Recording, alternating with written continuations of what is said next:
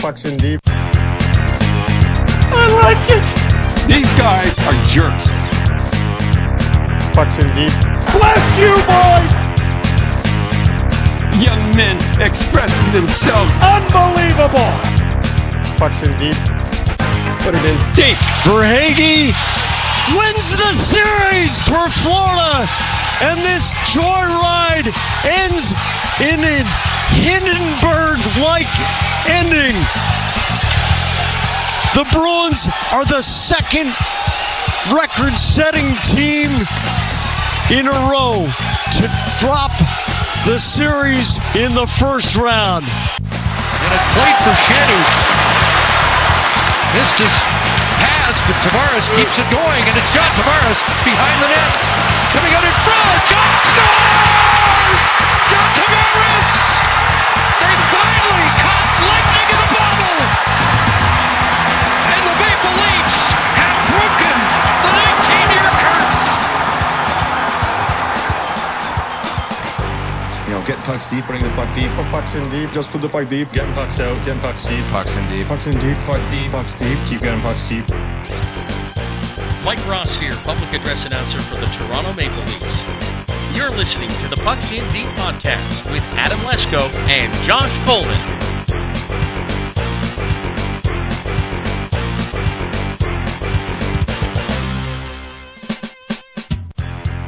All right, everybody, welcome back. Pucks in Deep podcast, episode 109. Probably going to be the most fun we've ever had on the show. By far. The most fun. And to help us have all sorts of fun on the show today, we got Alex Hobson joining the show. The guy's all over the place, Lesko. He's so all over the place that I don't even know what he does. He does Sticks in the Six podcast. He's on Niagara Radio. He's talking about the Leafs. They're calling him to talk about the Leafs. We're calling him to talk about the Leafs. And he's rocking out on a regular basis. How could I leave that out? That's right. Lead singer of No Service is going to join us, Mr. Alex Hobson. Very, very excited to bring him along for the ride as we are celebrating. We are Leaf fans. We are diehard Leaf fans that have been through so much shit. So much shit. So many jokes. The brunt of the jokes. And finally, let's go. It's our turn to be happy. Are we having parades and everything? Yes, we are. I'm just kidding. There was a minor parade downtown Toronto Saturday night, and I hated all those takes of, well, what are you acting like you won the cup? No, but don't shit on Leaf fans for celebrating like that, because 20 years, man. It's been 20 years, and it's 20 years of blue balls, as I described it. It's especially true. In the last 7 years, watching them lose when you really thought they could win. And the city sounds like it's electric. So, Hobson, we got to get a vibe check from you. What are things like in the GTA these days? Boys, I'll tell you right now. First of all, I am not in the GTA. I want to make that clear. I'm like probably 2 hours away from the GTA. Close enough. You're close enough. Yeah, it is closer than Pembroke. I'll give you that. But what I will say is that, like, if you want to sum up my feelings about where I'm at right now perfectly, it's just understand that I'm celebrating my first time doing a podcast live from the fucking Twilight Zone. Let's go! Boys, like, it's not even just the round win anymore. At this point, it's the round win. It's the Boston 3-1 choke to Florida. Choke job. Holy shit. Like, Okay, sorry to interrupt you, but before we go any further, let's all take a moment and bask in the glory of that fucking call. Wasn't that by awesome? everyone's favorite commentator? It ends That was awful. Hindenburg. He was on the verge of tears, man. dude, did you notice that he said ending twice? Yes. Like, he said something like, that ended in a Hindenburg-like ending. He was looking for the word fashion, right? But he's stunned. He never thought he'd have to make that call. He did not think so. Oh, and that's just that's a beautiful thing to me. I'm sorry. I can't handle it. Everyone's favorite play-by-play guy. For me, too, it's not just that they lost. It's like screw Boston. It has little to do with who I thought they might play or who I preferred them to play. Because we're kind of on the theme of slaying demons here. I wanted Bruins. I was all for it, and it's just more to do with screw Boston. It's fun to see them lose for me personally. Oh, it's absolutely fun to see Boston lose. And the thing is that it doesn't come often. No, you're right. They've been the pinnacle. When it comes, you have to take it like it's an opportunity you're never going to get again. Like, boys, I'm a little like when I think about the pinnacle of what the Bruins are capable of doing, I always think back to that 2015 draft, which was notably one of the strongest draft classes in recent memory. They fucking bombed 3 picks in a row and then managed to stay as one of the top teams in the league. Yeah, they went unaffected by that, and it seems like, people are giving it the last dance kind of vibes, I guess, when they brought back Krejci and Bergeron. There's all speculation about his retirement, but I mean, that is definitely not what anyone expected, I think. And, kudos to Florida. And for all you Leaf fans out there who are, maybe a bit more excited at the prospect of playing in Florida, those guys aren't pushovers, man. Like, they are hot right now, no doubt about it. You got to be careful what you wish for, man. Like, the problem I had with it was Boston made me change my mind by blowing the lead. If that series went back and forth every night all the way to Game 7 and then Florida pulled it out, I don't think I would have been as happy about it as I am now. Like, I'm happy about it as a rival fan. Good for you guys. Double barrel bird on the way out. Here you fucking go. Right? But then when I'm really thinking about it, I wanted to play Boston so badly because they looked like it was also their time to bow out. Tampa put up a great fight against us, against our Leafs, right? And we're going. It's time. What better time than now? Okay, it's coming, and we slayed Tampa, and they looked like their time was about done. Then the Boston Bruins, it was looking like their time was about done against Florida, right? And I wanted them to pull it out and be like, oh, they managed to stay alive, but guess what? You got the Leafs coming, and we are coming for blood. We loaded up for Bear, and we were ready to go and hunt some Bruins. But now we won't have that chance. We got to go for Panthers. And I don't know if we have, all the weaponry for the Panthers. We definitely do. I'm just kidding, boys. But I have this weird thing about I don't care who we play. I think we're going to beat them easily.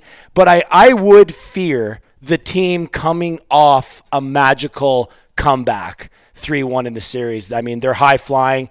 Like I said, I'm not afraid of it, to be honest with you, but if you made me choose one, I would have chosen playing the Bruins given their state.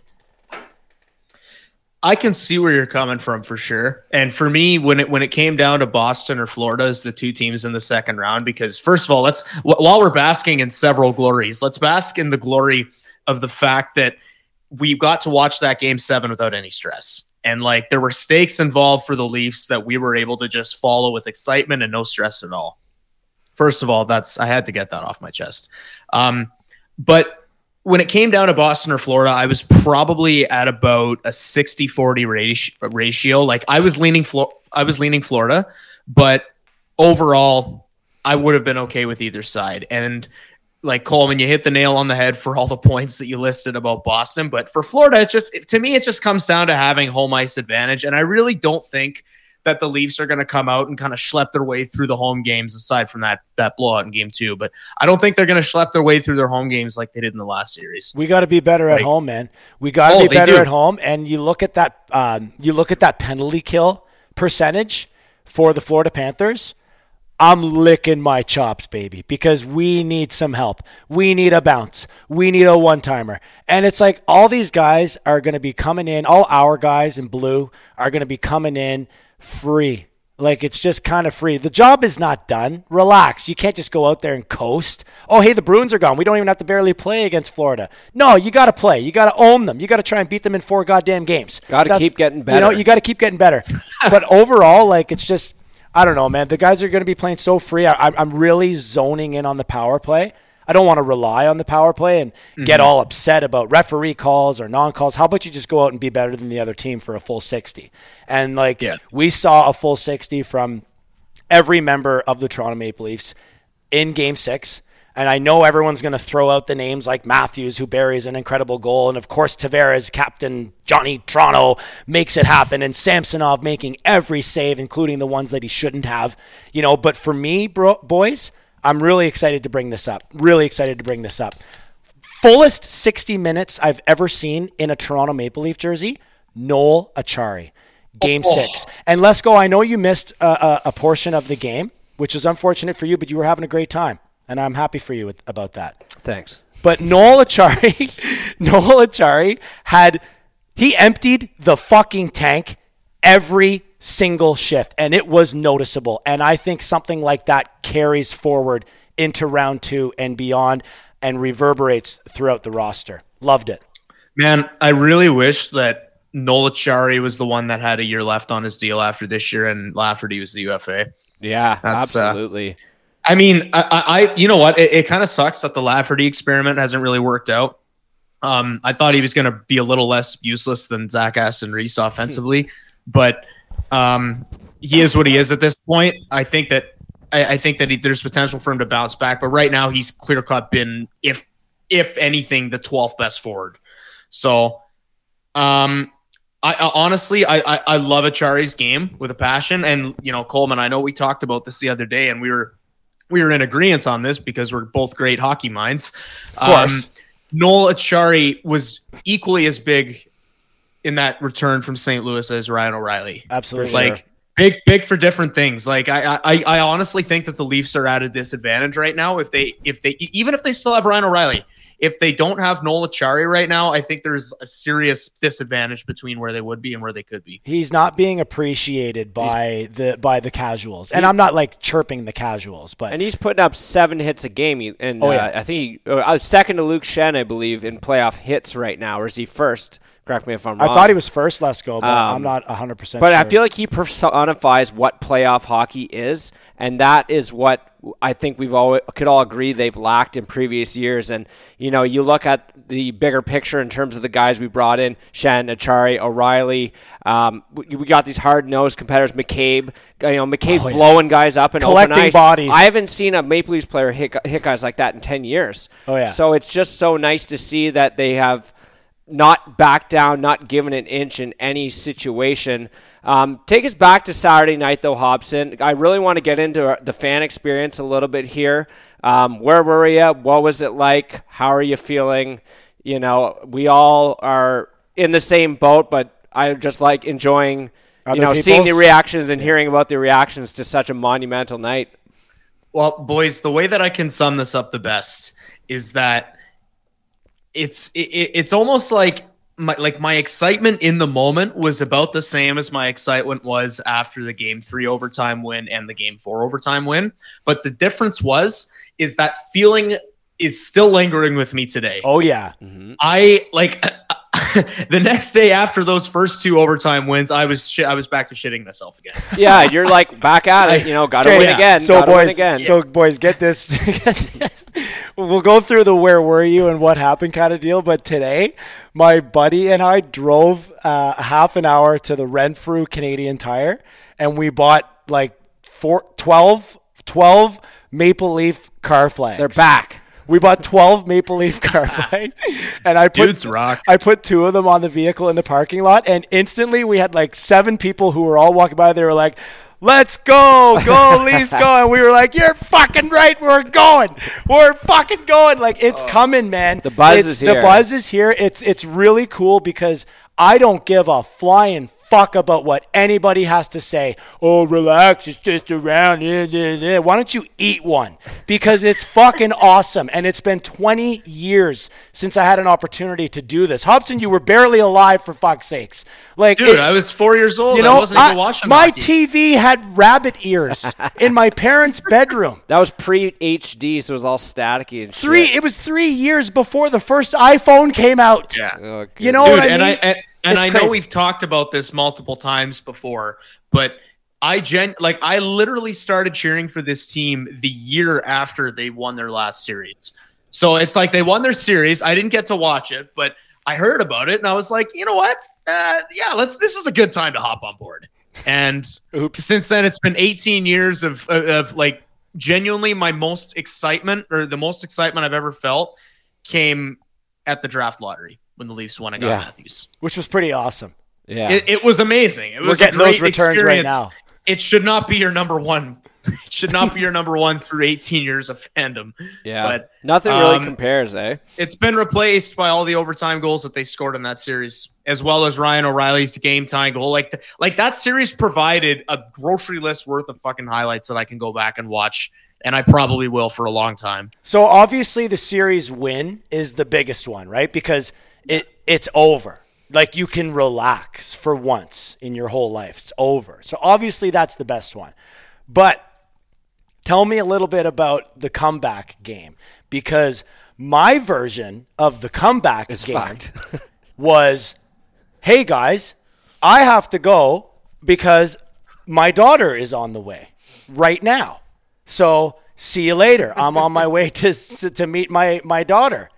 And I missed everything. The moment I pulled out of the driveway, scores. The Leafs just start scoring from everywhere, and they end up tying the game. It goes into overtime. I'm literally in the labor room. I'm freaking out because I don't have my phone. Like, I don't know what to do.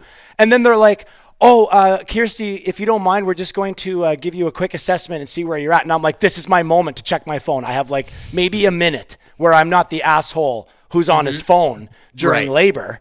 But she was over there. So I'm like, I run over to my phone. I grab it. I open it up.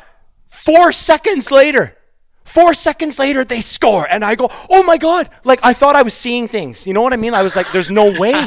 Like, there's no way that blanks. I just happened to catch it live, you know? And I knew as we pulled in, like, I was able to listen to I listened to the comeback by Joe Bowen and Jim Ralph, which was a blessing.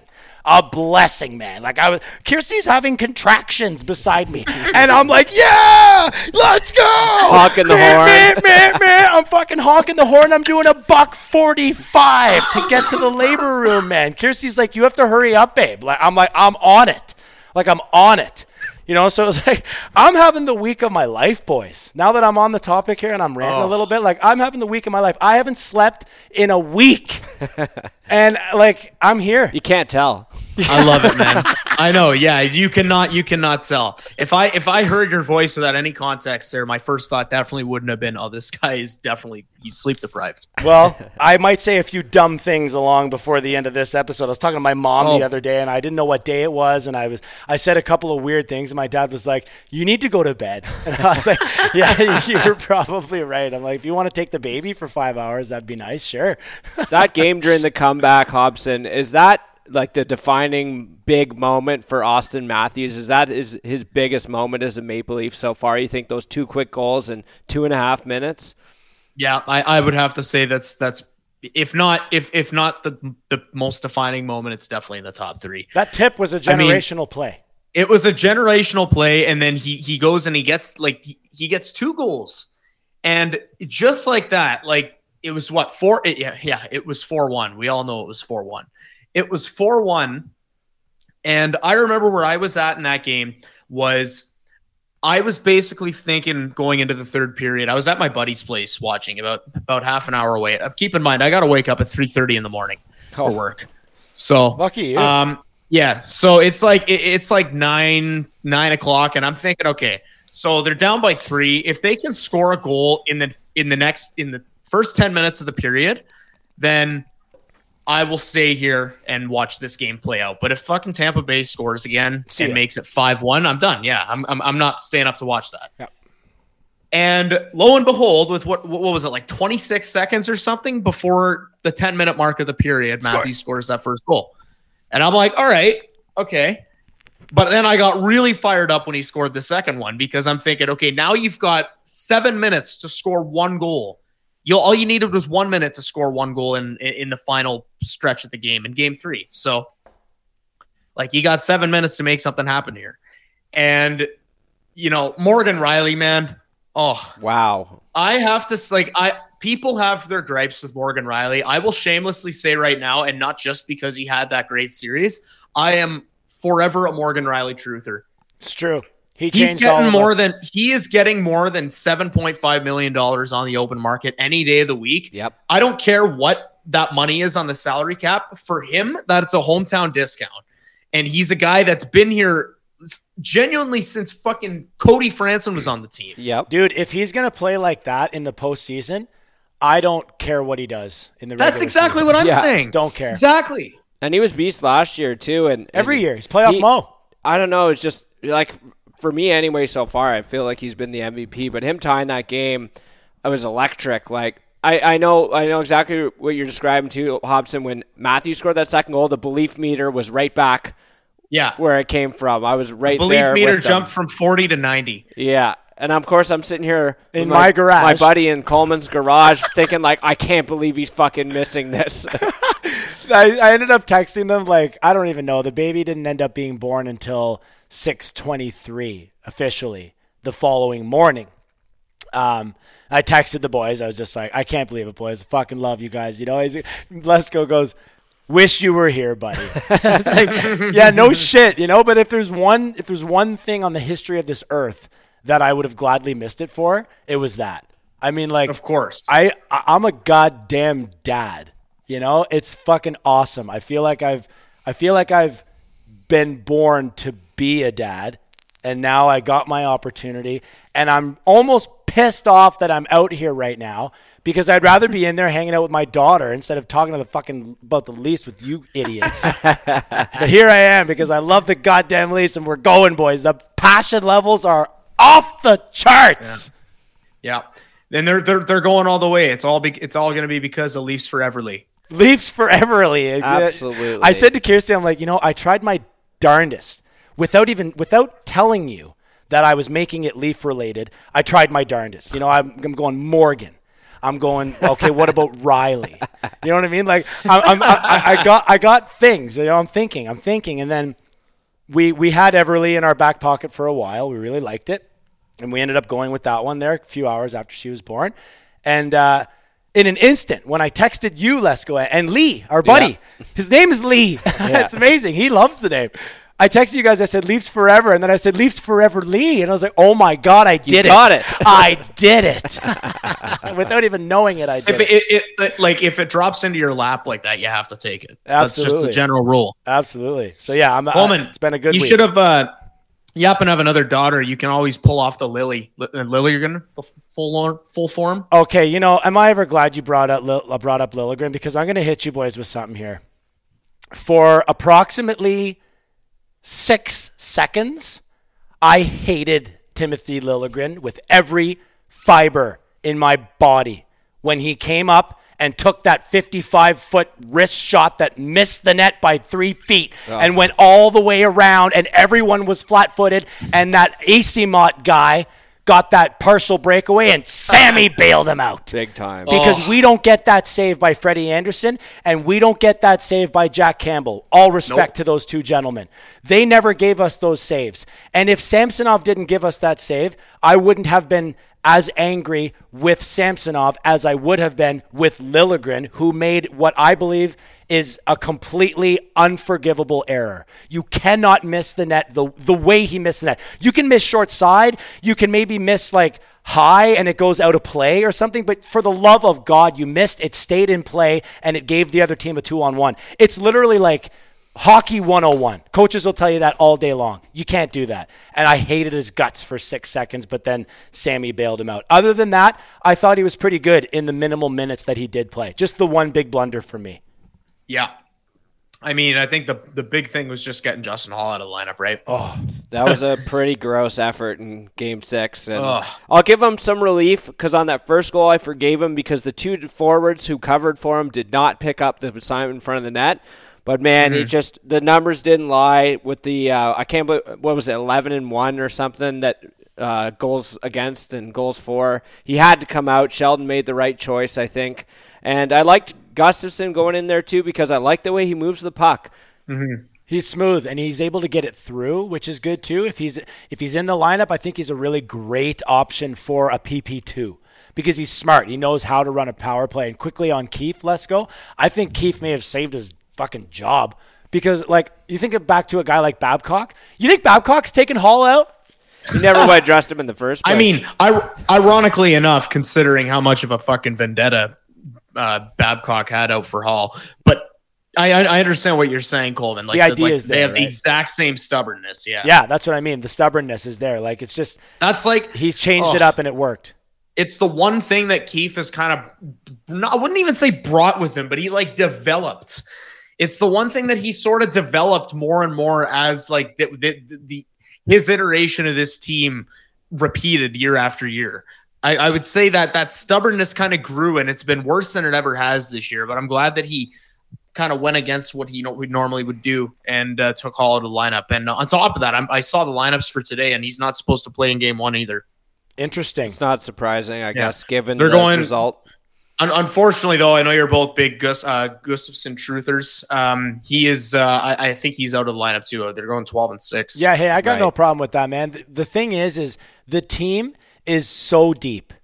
Okay, so deep, and I call me biased or a stupid, irrational, delusional Leaf fan if you want.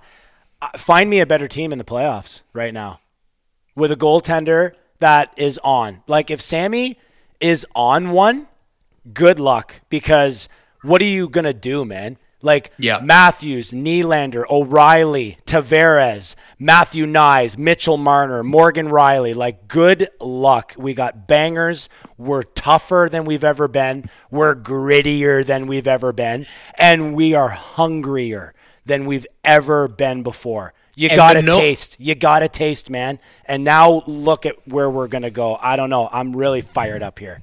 The main note to know about Samsonov too, and just cannot be stressed enough, is that he's the goalie that makes the save when it matters. Right. Absolutely. Instead of putting up the fancy goals against average or save percentage, like Jack Campbell's, I'm pretty sure his save percentage in 2021 was .934 or something in the playoffs. Damn good on paper, but you remember that goal he allowed to Brendan Gallagher in Game 7? Yep. Well, backbreaker, right? Yeah, backbreaker. He's crying about it. Freddie Anderson in the bubble, I'm pretty sure, had a similar save percentage. And you remember that goal to Liam Foudy, Game 5? Right. But the thing is, I got to give them a little bit of, I don't know, space or, credit, because those Leaf teams, I don't know, they were different. Like, they weren't nearly as opportunistic as this Leaf team is. And when you have an opportunistic team and when you have star players that are driving the bus for you like we have right now, all you need from your goaltender is average to above average. And please don't let in the untimely one. And that's basically what we got from Samsonov. I know neither goaltender was fantastic, but like you just said, Hobson, he was fantastic in those brief moments of despair when we needed him to be fantastic. Mm-hmm. And then he may have let one in at a different time, but it wasn't as much of a dagger. It was consequential. Exactly. Just perfect example that I can think of, and I always find myself coming back and comparing these two games. Do you remember in Game 6 against Montreal in 2021 when the Leafs crawled their way back, tied it 2-2, outshot Montreal 13-2 in overtime, and then they allowed that one goal that just ended the game? Oh yeah. Does that not just remind you of Game 3 this year, except the Leafs were on the other side of it? Exactly. Dude, that's exactly what Samsonov I was thinking of. Samsonov made 8 saves in overtime, and it doesn't seem like a lot, but it's just one period. So he made all 8 saves that he had to make in that period. He kept them in the game the whole time. I don't know how many shots the Leafs had, but I don't think it was 8. Yeah, they were slow in overtime. It carried over from the third, it felt like. I was nervous. Yeah. There were lots of Tampa chances that could have gone in. Yeah, and there's the floater from Morgan Riley, man. Unbelievable. Like the way that finds its way into the net, it's playoff hockey though. Playoff overtime goals, just like Johnny T off the skate the other day. It's like pucks on net, right? Like good things happen. I did want to throw some numbers at you guys just in regards to Samsonov and his play, because right now he's sporting a sub 900. Now, he did outplay Vasilevsky for sure, but it's exactly what you said, Hobson, the timely saves. He was clutch in key moments for the team. He stopped 49 of 51 shots in the third period and OT in the series. Wow. Sporting a 942. Oh, my God, that's so relieving to hear. Not that I needed it, because I wasn't confident in him or something, but wow. Yeah. Let's go. I'm going to have to ask you just to repeat that again, just for me. Sorry, I'll say that again. No. I heard it. I just want to hear it again. Sure. So he saved 49 of 51 shots in the third period and overtime, and that is a 942. So those are numbers to back up your eye test that he does in fact make the saves when the stakes are high. And yes, he does in fact have the ability to close it out. Can you guys sense the goosebumps through the mic? I can, actually. I can. Is that a flashlight in your pocket, or are you just happy to hear that? No, it's a banana, not a flashlight. Come on. I feel like that's what we've been waiting for, though, right, is to steal a game like we did in Game 3. That's something I don't think we've seen really at all during this Matthews era, as we like to call it. No, we have not seen that. We certainly haven't. We have seen it, and you know why we don't remember it, boys? I'll tell you exactly why we don't remember it, and I think you know why we don't remember it. Because we didn't close it out. Yes. We came back against Columbus in biblical fashion. Biblical! And then we win it in overtime with our franchise player. And then laid an egg the next game. And then lay an egg the next game. So we don't even remember that comeback against Columbus. I haven't even watched it. I think I watched it one other time because I was looking for a highlight. I like to pretend that bubble shit doesn't even Sure, exist. but we don't even remember it because the result didn't matter. That's right. We got the result that mattered, so we remember all of these games. I know we kind of remember them anyways because we're huge fans. Yeah, you remember in Game 3 when we got fucked, but it's not like that anymore. And earlier, Hobson, when we were talking about the Bruins, you were like, "Yeah, it was 4-1," and I smiled because it was like, hey. We were down 4-1 or 3-1, you know, like in the game, I mean 4-1, you know, and it's like 4-1 in the game, and it didn't matter. Like we're talking about that in a positive manner. Like since the podcast has existed in 2018, Lesko, congratulations, tip of the cap, bud. We've been going, man. We've been going. Glad to have you back. We're here with Way Alex to go, Hobson. boys. I'm proud Alex of you both. Hobson. Thanks, buddy. Happy to have you. But I mean, like since we started the podcast, everything has always resulted in like, well, you know, better luck next year. Yeah, that wasn't very nice. Like, what are we going to do next year? Yeah, it's. Would you guys have even bothered with another what went wrong episode if the Leafs didn't close that out? So we were just talking about that, and I'm pretty sure we did not reconvene last year after the Leafs were eliminated. No, we didn't. And the year before, it took us 2 months. When they lost to Montreal, it was 2 months before we did another episode. We don't cope well over here on the Pucks and Deep podcast. I don't think most of Leafs Nation copes very well, to be honest with you, because it gets worse every year. When we lose, I am not interested in consuming content at all. No, neither am I, man. No content. No content. And when we win, now I want all of it. Give me a break. This is mostly due to having, like, at that time I had a 3-day-old baby. So having a 3-day-old baby is the reason why I'm not sleeping. But I'm literally not even angry about it because when she's asleep, I'm on my phone, #Leafs forever. Fucking give me it. Give me it. Refresh. Like, I can't get enough of it, man. And then she wakes up and I'm like, oh my God, I have a 3-day-old. She's so cute. Like, I'm living the best version of my life in any simulation. And I refuse to believe that we are not going all the way. And Lesko can tell you right now what I'm doing with my inflatable got the fake cup Stanley Cup is out and it's over the goddamn head, boys. And I'm giving it the first kiss of the year. Let's go! You might need that later. The passion has never been higher for me, and has it ever been higher for you? It's never been higher for me. It's reminiscent of the early 2000s. I've said it a few times, but now it feels real because I haven't been this excited going into a series. Going into round one every year, you're kind of like, nervous. Are they going to do it, especially this year? Are they going to do it? Because if they don't, I don't know what the hell's going to happen to the team. But this is a feeling of relief and also excitement because I'm like, all right, we're going on a run, right? Where are we going from here? This is actually exciting. You believe in the team more than probably we ever have, especially in the last few years, and that's a completely different feeling. And I really hope the fans are enjoying this because it's overdue, obviously. You know they are. Dude, I can't even begin to tell you how excited I get when I open up Twitter and I see the NHL Twitter account tweeting stuff about Leafs Panthers round 2 game 1. Oh, like it's I've never seen that before. I haven't seen that unless I go on YouTube and search up highlights from the 2004 series against the Senators. I don't see it.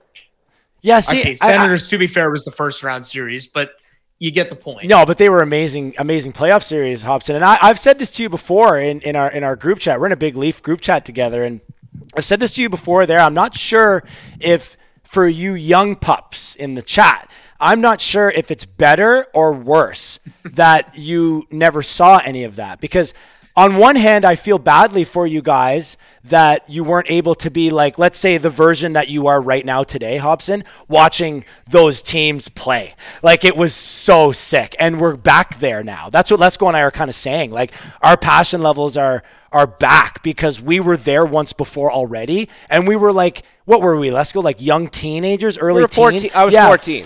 14, 15 years old. So I remember it, and it was exciting, and you believed in the team. You believed they could go all the way. You're still a kid. And now that barrier has been removed where we actually believe that they could do anything here. Honestly, like, here's how I would kind of dice it down. So I would say that you're probably right that it's probably worse for you guys because you've seen that and you know what they're capable of, or you know that the franchise that you watch is capable of doing things like that. Right. But like, and you're just so deprived of it, you want it back so badly. I think on those terms alone, it makes it worse for you guys. What I will say though is that the main drawback of being in a situation like mine where you've never experienced something like that before is it took me 18 years of watching hockey to get that feeling. Yeah, that's true. That is so long, man. Like, so long of sports just doing nothing for me. Yeah. Like, but you still buy the jerseys and you still buy the tickets. Buy the jerseys. Here's all my money. Games. I've been writing about this fucking team since 2015, man. Yeah, absolutely unreal too. If you want, when I started writing about it, the team, I thought it lined up perfectly because it was right around the time when they started drafting their whole core: Matthews, Marner, Nylander. Yeah, and I'm like, all right, I get to cover a cup contender for the next couple of years. That's what Lesko and I said about this show. We said we're starting it up in 2018. These guys have been in the league for a couple of years now. They're in their absolute prime. We're going all the way. And then we had all these aspirations only to shut down like second week of April, third week of April. Every year we just shut her down. Put this in perspective. I'm going to go to my cottage, open it up this weekend, go fishing, and then watch a Leafs playoff game after on Saturday night. Yeah. Doesn't get any as better. an adult, Lesko, you know That's what I mean? right. Like, it's awesome. Boys, I got to drink beers at a bar and watch the Leafs play a playoff game. Hey, there you go. Cheers, bud. I was 4 years old when they last did that. I thought you said you were 4 years old when you were drinking the beer. That would have been cool, too. That would have been really cool. I wasn't that cool, though. With Alex Hobson here, hockey writers, contributor for the Toronto Maple Leafs. You can catch him Niagara in the morning at 610 CKTB. And co-host of the At Sticks in the Six podcast, big Jays and Jags fan. You know, you said earlier that you're a great hockey mind. I think you complimented me as well, and you said we're both great hockey minds. But I see on your Twitter page, your pinned profile picture here is Alex Dobson is a twit. What happened there? What's going on with that? That was an example of the most odd, like, one-sided love-hate relationship I've ever experienced or been a part of or witnessed. Also, Coleman, before we get into that, I just want to note, absolutely love the classic talk radio trick out of the bag there to reintroduce the guest halfway through. Yeah, that is textbook talk radio. You got to get into that afterwards. I'm telling you, man. I do what I can. So, yeah, pucks and deep on the AM airwaves, man. Come on. That'd be unreal. Yeah. Anyways, we're not family friendly though. It's tough, you know. Gotta be careful there. Yeah, that's true. I don't know. See if you can find a talk radio station that aren't cowards. We're not family friendly, but we do talk to active general managers in the NHL. Yeah, exactly. Anyway, so the Dobson twit story. I'm probably gonna stumble all around trying to tell this story because it was just such a nothing interaction, but it was so funny at the same time. So I think what I said was I think I made a tweet that was like it was one of those stupid, like, Tired Wired inspired tweets. I was like, I can't remember what the context was, but I think for one of them it was like Wired dress Wayne Simmons on the first line or something like that. Okay. And So it was first of all, it was an obvious joke. Like anybody on Twitter, regardless of how much of a rock you live under, you should have been able to see right away that was a clear joke. And so this guy, for whatever reason, he tweeted himself, like just to his own feed. He was like 50 followers or whatever. And he tweets saying that he thought that Simmons should dress in the lineup. So for whatever reason, he took my joke as me ripping off his tweet. Oh. So I was basically, he replied to me saying like, I said the same thing. Do you troll? Or something like that. And I was like, what? And I just said like, I can't remember what I said, but I started fucking with him a little bit. And then eventually I go back to his profile later, and I see he's just subtweeting me. I see he tweets just out of nowhere. He just tweets out Alex Dobson. What a twit. Which was awesome. I love that. Alex Dobson. Noah's brother. Yeah, that's right. Yeah, Noah Dobson's brother, the entry-level journalist. He's on a $8 freelance entry-level contract. And then the best part about that interaction was when the one lady responds saying, "Who is he? I've never heard of him." Never heard of him. He replies 2 words: "Wanna be reporter." Okay, interesting. All right. I like it, man. I think it's a good thing. Like self-deprecation is. I'm a big self-deprecation guy. I've been a Leafs fan for 18 years. Yeah, it's true. We got to be, man. And listen, quickly back to the Leafs there. I just wanted to poke fun at you. I pulled up your Twitter page there, but no, I appreciate that. Can we? Are you guys ready to throw some flowers at me for Matthew Nyes? Can I get some flowers here, buddy? I never stopped throwing flowers at you. What's your biggest take, your best take, your biggest toe-to-toe ever? For sure. And you said it was based on nothing. I'll remind you of. Other than vibes, I'm pretty sure. Yeah. No, well, I watched a lot. You were watching the Frozen Four, but I also he watched, was down at the Florida Arena there watching it. Shut up!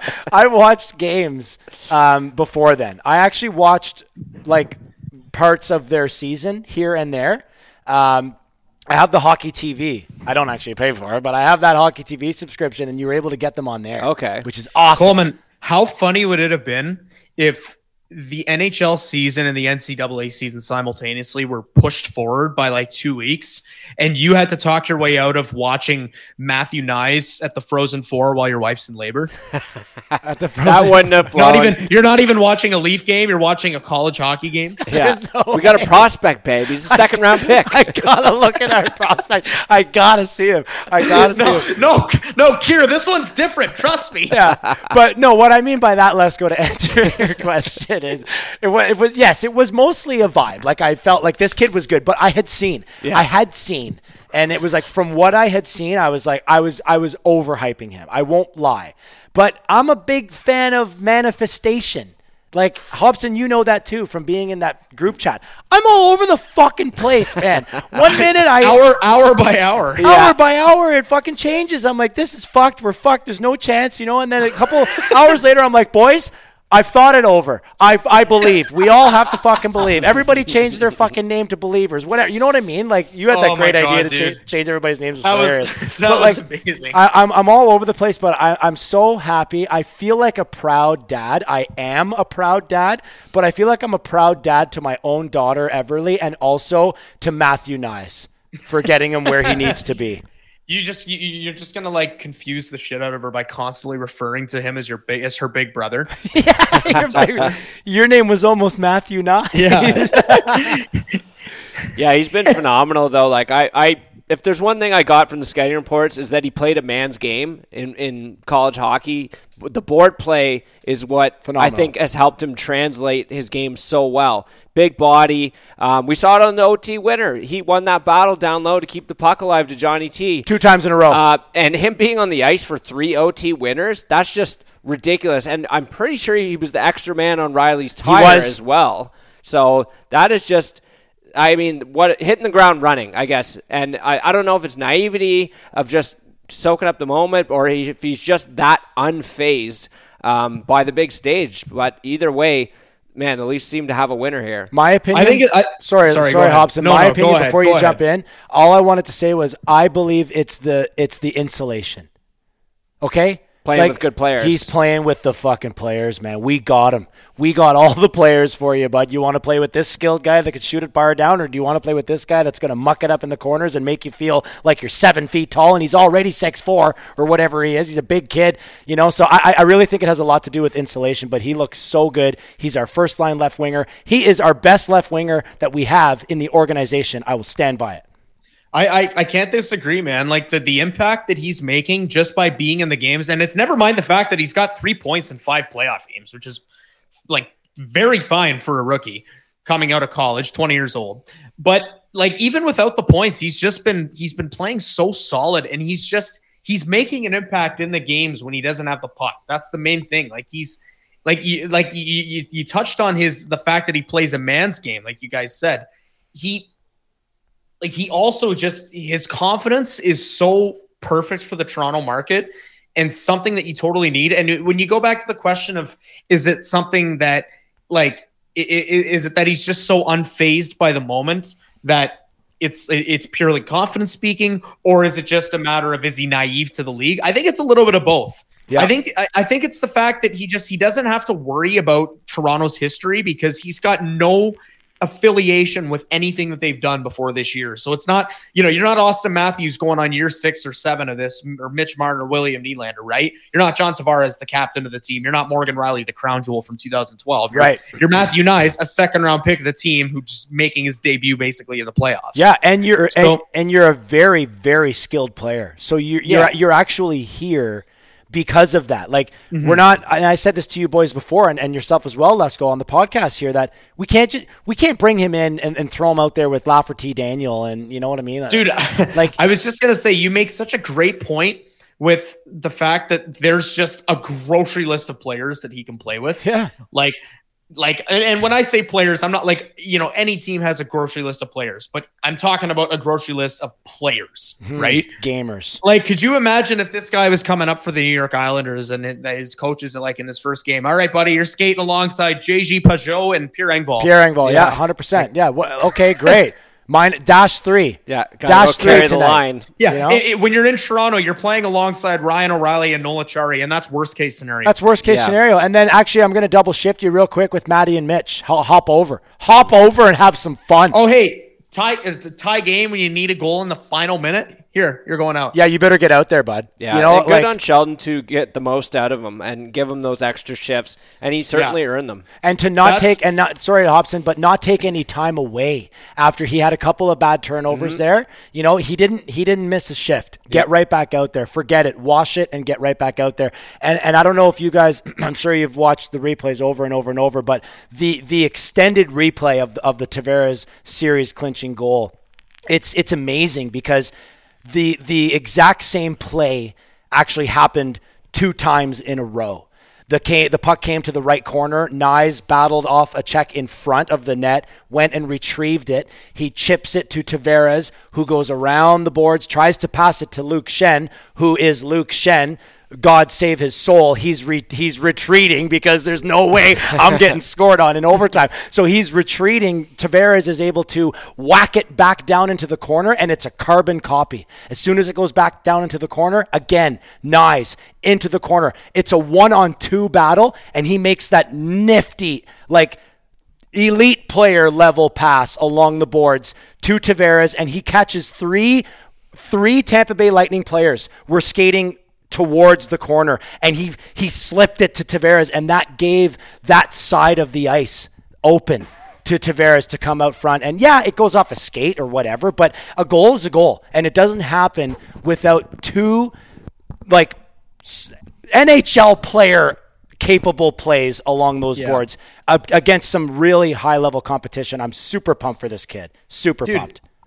You said it already, count the amount of goals that he's been on the ice for, the amount of big goals that he's been on the ice for. Literally every OT winner when the tying goal, I'm pretty sure when O'Reilly tied it. Yeah, dude. This guy is on the ice for every single goal the Leafs score that has implications. Dude, it's so funny. Let's go every time those goals have gone in for us in the series in that group chat that I'm in. I just comment. I say, what do I say, Hobson? Nice on the sheet again. Nice on the sheet again. I don't care if he doesn't get a point. I don't care if he doesn't factor in. It's the fact that he's just out there. And like even Kirsty, who doesn't care about hockey at all, she's all over this now because she's got to deal with it. She's got to deal with me talking to her about it, right? So like I'm talking to her about it, and she goes, she appreciates it. She goes, that's really cool for him. That's a really cool experience. And I said, exactly, babe. Like he's out there. He's the guy that puts his hands in the air and goes and skates. You know what I mean? Like what you're part of the on ice celebration. And for the Tavares goal, he was the first person on the planet to know that it went in. He was staring right at the crease, which is really funny because on the Kerfoot overtime goal to cap the comeback, he's first man in too. But he has no idea. He was the last person on the planet to know that it went in because he was getting boxed out, and everyone else knew it was in, and he had no idea. But yeah, I don't know, man. This team has got something special. I'm really on board for a run here, and you know, pre-playoffs, people had said to me that, you know, Coley, will it be a success or a failure? Like, if you lose in round 2, is it a failure and all that stuff? I could understand people saying that all we needed was a round because in some walks of life, all we did need was a round. And the main walk of life I'm referring to is saving the franchise because that goal saved the franchise. John Tavares saved the Toronto Maple Leafs. I don't know what would happen. We would have lost Dubas, the best GM in the whole NHL. You know, find me a better GM right now than Kyle Dubas with what he can do and what he can put together. Like, we would have lost Dubas. Keefe is all but gone. Matthews is, you know, the team would have imploded. It would have imploded. Fucking, you might as well just move them, you know? But Tavares gets the goal off a skate. The pressure is lifted. You look at Dubas in the press box and you can see that level of relief. He is all of us. And it saves the franchise, and that's my take there. I guess we'll never know. We'll never know, thank the good Lord. But I really think we would have been in dire straits. Do not resuscitate. Winning a round right there, absolutely did exactly what you just laid out right there. What it also did, I think, just for me personally, and I think this is the case for a lot of fans, just ensured that I come back to the team next year as a fan. 100%. Like, if they lose in the first round, I have to have serious conversation with myself, and it would be a hard one because I've been like, I've made my Leafs fandom into such a big thing for me that it's a source of income at this point. Right. Yep. Right. I like how am I going to spend an entire summer, like even with the free agent and draft stuff, like how am I going to spend a whole summer writing articles where the vibe is what went wrong? Oh my goodness. And what do the Leafs need to do to make this so it doesn't happen again, right? And the stories have been there. Like, the stories would be there, but, you know, what good is it for your damn mental health? That's for sure. Oh, my God, man. That would have been fan. awful. And it's like last year I was able to give, like, I had a really hard time getting back into writing about them after the Montreal series. I'll say that. No doubt. But after last season, I gave them a little bit of a break because I'm like, you know what? Like, I actually thought they played a really good series for the most part. It was 1 goal away from Tampa Bay. Like, I didn't feel the same like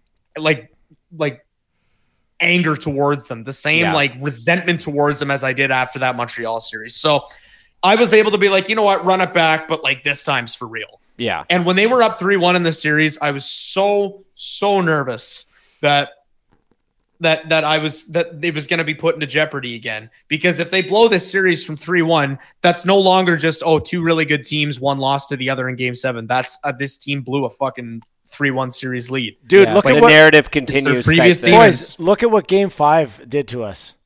Like our group chat, Hobson, like how was that? You know, let's go. I should play that for you. Until the day of game 6. I should play that for you. Let's go. We all made voice recordings, like singing a parody of various Blink-182 songs about the Leafs. Oh, goodness. Because the idea was, you know, all these Blink-182 songs about angst and like being a young, angry, you know, emo type kid or whatever, they all worked for the Leafs. So we were changing the words and we were basically using that as a coping mechanism, which was pretty hilarious because it put smiles on our faces. And Hobson, I think it turned us around as a group. It did. It made me, it brightened my morning in a morning where it was raining and I wasn't feeling very good.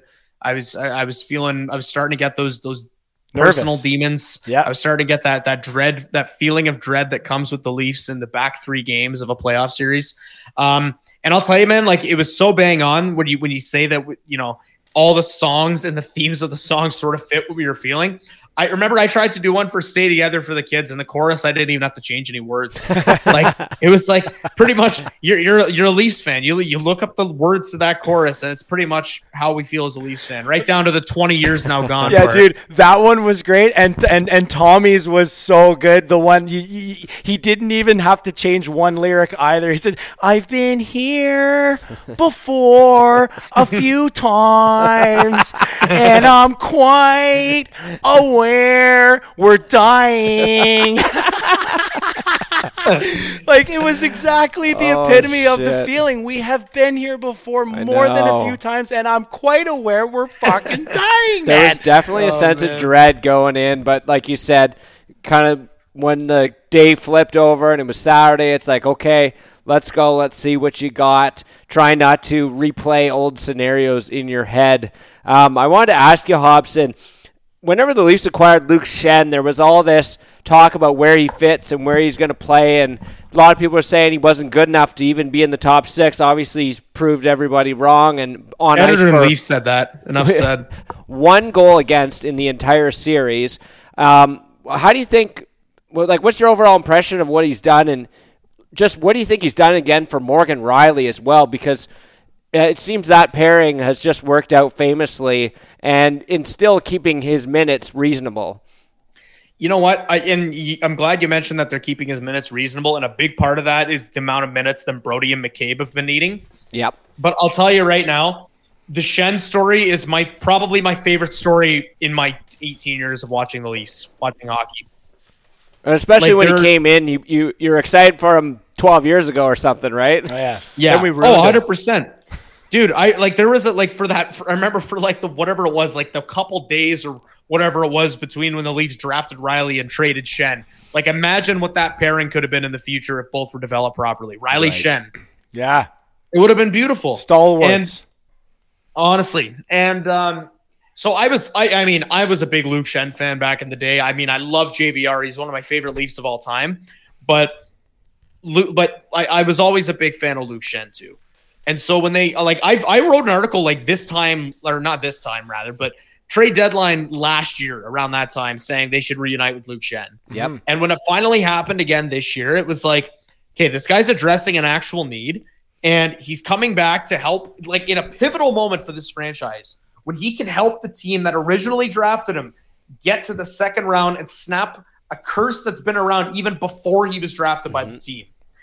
Like, the storyline was just so perfect. And then the fact that he comes in and just he plays like he's 25 years old again. Mm-hmm.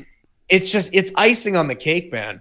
It's such an unreal story. And Luke Schenn, just like the fact that he's come in and he's like, if you've been reading his quotes to the media in practice and stuff, like it almost sounds like he's talking the team through a Stanley Cup run. I agree with that. Sounds happy to be there. That is such a good take. Every single thing that he says, like, and I was inspired by it. I'm going to try and look for this quote and keep talking at the same time, because there was one specific thing that he said today that was, it made me think that's exactly what this guy's doing. Like, it's calculated, he knows his role. He knows his role.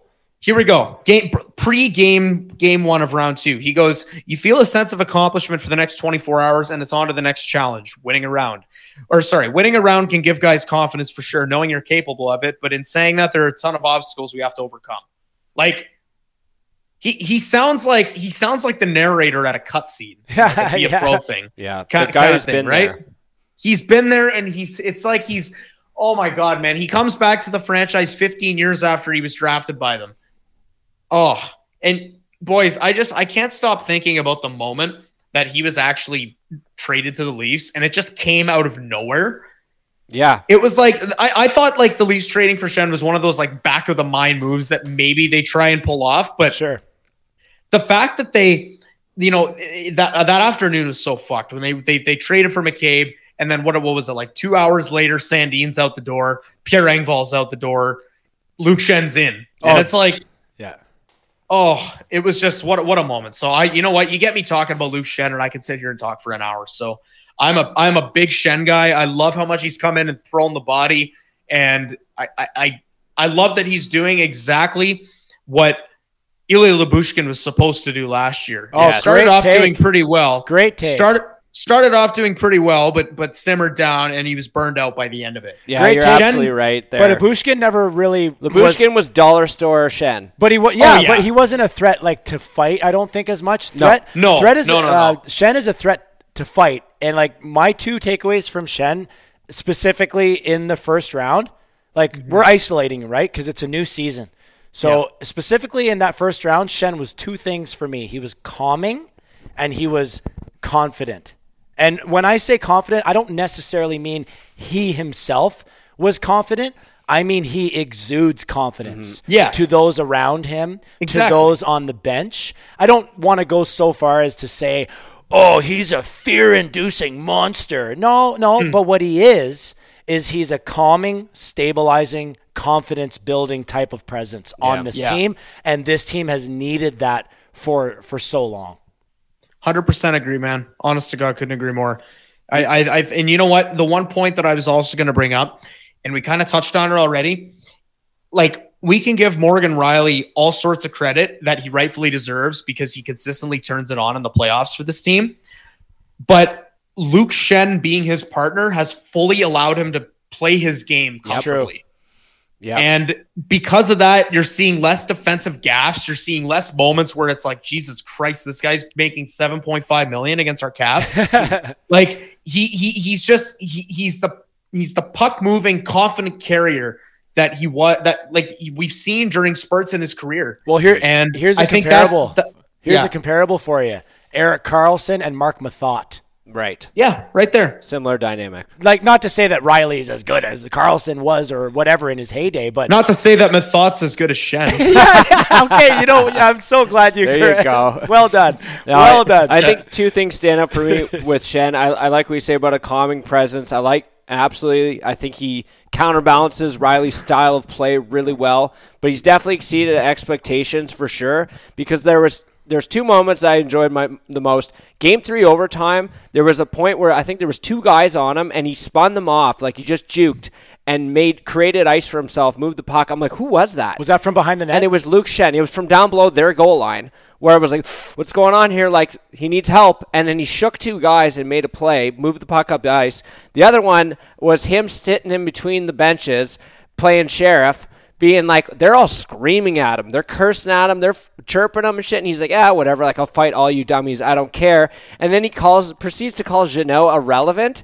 And then Jeannot gets scratched the next 2 games. He got scratched, yeah. That is a gross trade, my God. Bro, what a chirp. Let's go. I really hate to be this guy, but he was calling Maroon irrelevant, not Jeannot. Was he really? Because I thought he was calling Jeannot irrelevant. No, but he did say to Jeannot as well, at least I'm worth what I was traded for, which was like, okay, well, that's unreal. That's a deep cut. I'm not going to try and dispute that at all. Yeah, that's a deep cut for sure. Oh, that's one of those moments when I hate to be the fact checker right there. That's man. fine. I'm sorry fine. about that. I got. I wish we could sit back and believe that he said that to Jeannot and then it got scratched. Yeah, but hey, dude, that's how you turn this into an income generator, right? I mean, you know your shit. Listen, speaking of that, you're not expecting to be paid for this, are you? Hey, bud. Checks in the mail, bud. This show? What are you talking about, man? I thought we were operating on like a pay for minute kind of basis. Pay per minute. Oh my goodness. Well, then we're going over here. We just hit the century mark. We're about 45 minutes past what we can afford here. Dude, very excited. I know you probably got to go soon. You got a ball hockey game. You're tarping up for that ball hockey game, I'm sure. Yeah, tarping up, boys, as always. So I said today that every day until the Leafs are out or they win it, every day I'm wearing a jersey. You're on the gear. Every day. Oh, that's beautiful. It's every single day. 2 flags on my car. I have never been this way. I don't even know what it's like to be this way as an adult. Lesko, I can't wait. Like, I hate to break it to you. I'm not kicking you out, but I can't wait till you get the fuck out so I can fully get this garage ready. You're getting full decked. Headquarters. I'm breaking out every Leaf piece. If it's blue. This guy's got bins. If it's blue, it's coming out. I can't fucking wait, man. I'm going to drive. When the weather gets good this weekend, I am driving up and down Pembroke Street with You Make My Dreams Come True on fire. Attaboy. Up and down, man. I am the passion wagon for Pembroke, Ontario. I'm gonna give you guys a little fucking a little spoiler here. The little covers account that I do with my brother. We're doing "You Make My Dreams" this week. Yeah, yes, bro, sir. yes. There's like barely any guitar parts in that song, but I'm going to make it happen. Love Also, it, Coleman, before we retire this episode, I have to ask you a question. I wanted to get it in when we were talking about Matthew Nyes. Okay. Have you followed up with that guy from the TSN comments section? I have. You have? Can you send me the most recent? Was it a post round victory update? It was a post-round victory update, and Yes. he never got back to me. The last time I said to him was, I said, surely you are ready to admit you were wrong. Because his original comment, Lesko, and for our listeners that have no idea, bad podcasting here, I'll break it down for you, is Matthew Nye's article on whatever, TSN or something on Facebook, and it was, I guess, the day before the game or game 2. It was whenever he drew in. He was going to dress. Yeah, he was dressing for game 2. And someone commented, doesn't deserve to be there. And so I quickly responded, and I like to get into it from time to time. I said, so he didn't deserve to be drafted and play in the NHL, ? And that guy's response was, no, there are other players on the team that are more deserving. Like, this guy thinks that just because you deserve it, you should be there. But like, why does Matthew Nyes not deserve it? Let's ignore the fact that he is an awesome hockey player and makes any roster in this NHL is better with Matthew Nyes in it. Do I think they become a contender? No, like, relax. I don't think he's going to win the Rocket or even the Calder. He's probably going to win the Calder next year. But like, actually, Connor Bedard, my mistake. He can't win the Calder, but he'll be in the conversation. But like, this guy kept going back, let's go. He says he's not good enough. He shouldn't play. And then we won, and he was amazing. We won games 3, game 4, game 5, and I checked in with him periodically after the wins. Follow-up question here. I said, hey, man, what about now? Like, I wasn't being an asshole. I just said, what about now? Like, what are your thoughts now? Did you change? Because part of what I said to him... You took him seriously, though. I did, let's go. But part of what I said to him was, you will change your mind. I promise you. I said, just wait and see. Give him a chance. And he even said to me, I hope you are right. So it sounded like he was open. It sounded like he was open. So it wasn't just trolling. No, right. but he continuously said no after the win. No, still not convinced. Still not convinced. And then we won the series, and I said, surely it's time. After all those big goals he was on the ice for, the big assist to John Tavares. Yeah. Like, think about Matthew Nyes. He also goes down in history. He's like a Ginla. Well, when Crosby scored the gold medal goal, Iggy, right? He shoveled it to Tavares, and Tavares got the job done. So, yeah. Who did he want them to dress? Was he suggesting an alternative, like Simmons or something? Well, he was, basically, pick one. He wanted anybody else. He didn't name drop anyone. He said there are other players on the Leafs that deserve the job more than he does. Who? Casual. Who, though? There's nobody. Like, I had a tweet a couple weeks ago. Morgan. I had a tweet a couple weeks ago there where I said, here's a list of players on the Toronto Maple Leafs that are better at hockey than Matthew Nyes. And the list was like 7 players long. Because it's true. He's really good at hockey. Forget everything else. Forget his age. Forget his inexperience. Forget the playoffs. How about we just talk about how good he is at hockey? Let's put all of those Toronto Maple Leafs players in the gym, and I'm going to pick my team. I'm pretty sure I'm hoping that I can get that guy on my team. Am I not? I would say so. He's not going to be at your ball hockey game, though, Hobson, so you won't have to worry about that. Oh, God damn it. Hobson, one last question for you before you go. What are your plans for round 2? You hitting up the square? You got some buddies coming over? You doing some shows? What's happening for you? Oof. Well, I'm going to tell you something hilarious right now, boys. Game 1, I'm more than likely just going to be watching with a couple of buddies, so that checks out. Game 2, I got offered 125 bones to host an open mic at a vegan restaurant. Okay. So I'm taking that money and I'm bringing my phone and I'm watching the game there. Attaboy. Nice. Wow. And then game 3, I want to say I'm going to a barbecue and obviously going to find a way to get the game on there, whether it's on the phone or firing up the TV or whatever. It's going to be glorious too for game 3. after that, it's an open book. But you know what? If this series ends up going to 6 or 7 games, which truthfully I hope it doesn't. I hope that it stays at 5. I hope the Leafs get this series over and done with quick. Although we know that probably won't happen. Leafs in 4. Leafs in 4. Attaboy. Love it.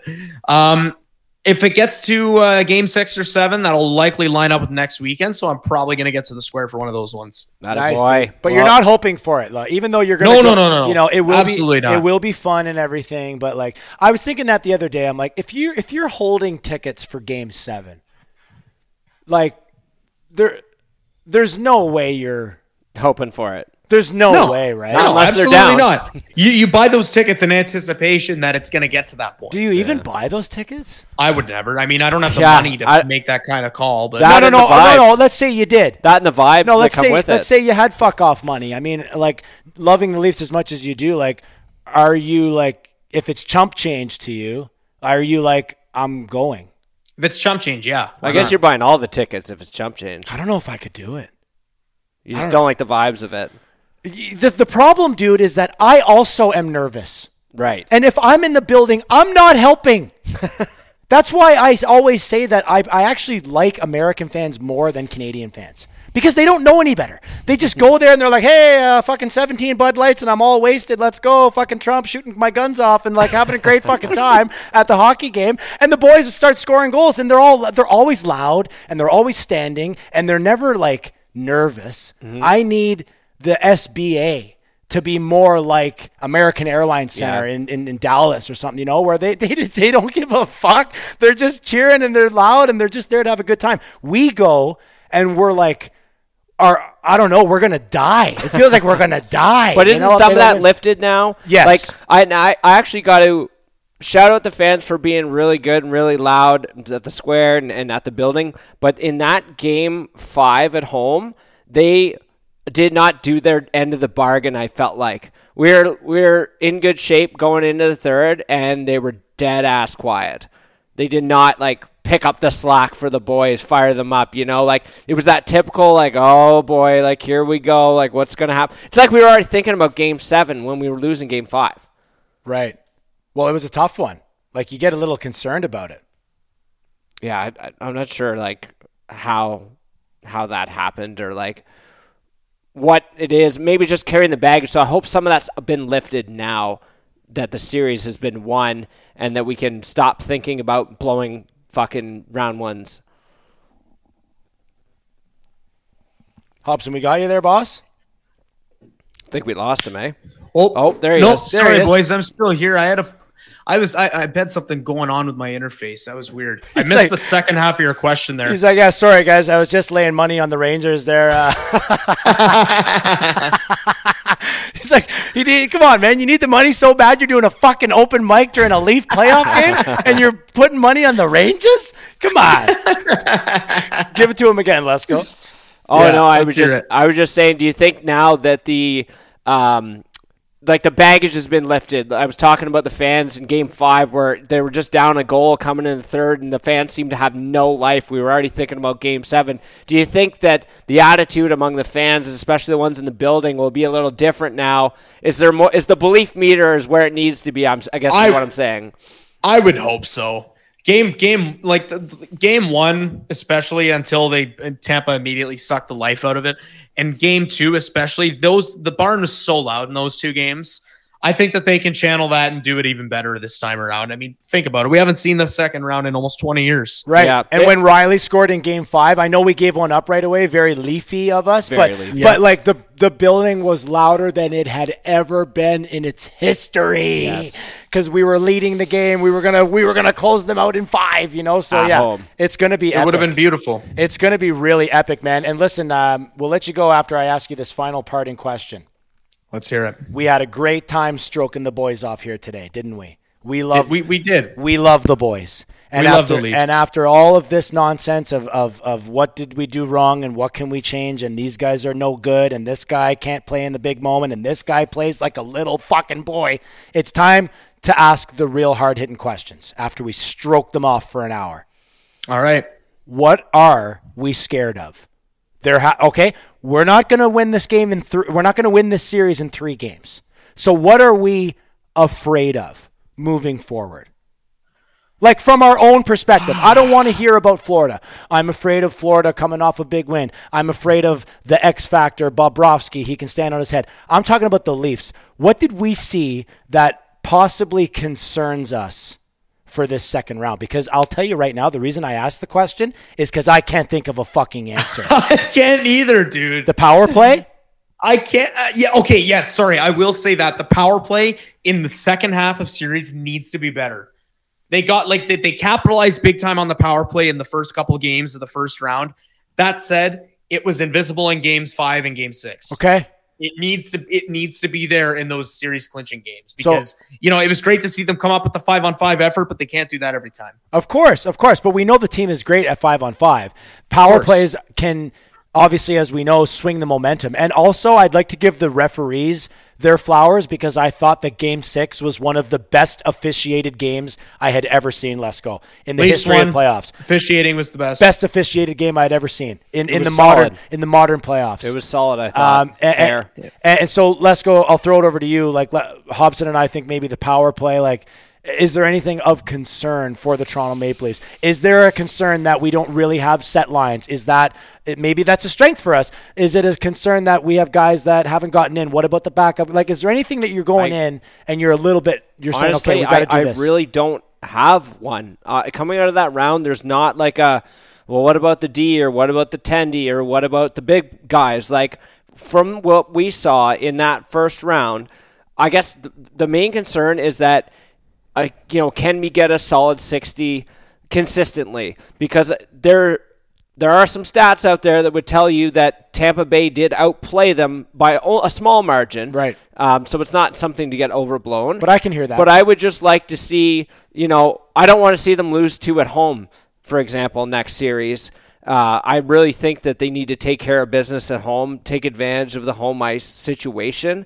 So I would just like to make sure that they're starting on time. They're playing solid 60s. I know playoff hockey's frantic. It's a little different. There's a lot of desperation and shit going on, but they just got to build. I want to see them get better, right? Just like you want to get better as the regular season goes on, same thing goes for the playoffs. That's a great point by you. Power play, let's get that train chugging, especially against a pretty poor penalty kill, which we saw in the first round. Tighten it up in the back end. And then win at home. And keep rolling. We got to win at home.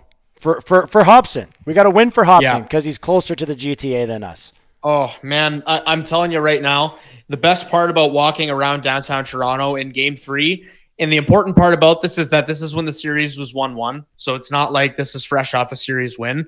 Toronto was buzzing. And I love it when the city's buzzing. I just love it. The vibe is different. You can feel it. And it's incredible. Dude, and you know what, boys? Go ahead. I got to tell you, this pod will probably have killed any chance of me getting a journalism job with the Leafs because of how there's just zero fucking sense of objectivity. It all goes out the window when the Leafs are in. It all goes out the window when the Leafs win around. But I don't give a shit. This is fucking. I have been waiting for the fan in me was here long before the writer in me was here. Right. Yeah. Well, this is part of your brand too, I would argue, man. And I think you do it really well because your takes are sensible, right? Like it's not like you're just. Fucking, we're winning the cup every year. You know what I mean? Yeah. I mean, I'm certainly an idiot all the time. Maybe not in that way, but. Oh, that's great, man. Well, listen, thanks a lot for joining us here today, Hobson. I know you got to go and snipe a few Genos there in your ball hockey league, but get ready, bud. The passion wagon is flying. It's all over. It's all over the country. It's all over the country. Boys. I mean, we're driving it. I was in Renfrew, Ontario today, and we had everybody firing us up. Tomorrow I'll be going through Pembroke. I'm going to be honking the horn. It's something that I haven't experienced. I don't think a lot of us are really having great memories of the last time we had something like this. So it's really fun. I think one thing that we got to do our best, Hobson, is we do really got to enjoy it. Got to enjoy it as it goes. I am going to enjoy this so much, man. Honestly, so much. I'm not going to feel the same dread and the same worry and the same just feeling of awfulness that I felt during that first round series. Right. If the Leafs lose a game, I'm not going to be salty if they go down because they can come back and they can win the next 4. Yep. It's true. I said the same thing too. I was like, and I said that to Lesko on our pod with Jake Hahn from Sirius Radio pre-playoffs. I said, I don't know if I'm going to be able to handle any loss. Any loss at all, game 1, 2, 3, 4, 5, 6, or 7, I won't be able to handle it. Now, all of a sudden, I don't want them to lose game 1. I'll be disappointed or whatever, but I won't care. And that's the belief factor. That's the belief, the fucking passion. The passion is back. The passion is fucking back, baby. Let's go. So back. All right, man. Well, listen, thanks again for joining us. Alex Hobson, catch him on Twitter at Hobson Media. He's a media giant when it comes to the Toronto Maple Leafs. And we appreciate you being on the show, Hobson, mostly because you're a great dude and you know your shit, but also because we're piggybacking off your lots of followers. Boys, I'll tell you right now, 2,600 ain't that much. But I appreciate it. I'll do what I can. This is a great show. I appreciate you guys bringing me back on. It's always a grand old time. All right, man. That's Alex Hobson, noted rounder-upper of numbers, Alex Hobson. 2,595 followers on Twitter. Whoa. Love you, buddy. Go, Leafs. Love you, bro. Go. Here we go. Thanks, buddy. All right, well, there he goes, Alex Hobson. Wow. As I mentioned, catch him on Twitter at Hobson Media. Honestly, he only needs 5 more to get to that 2,600 number that he just said he was at. So get him there. Let's not make a liar out of him. Get him there. Let's put this podcast out to your ears, to the earwaves, and we'll get him there.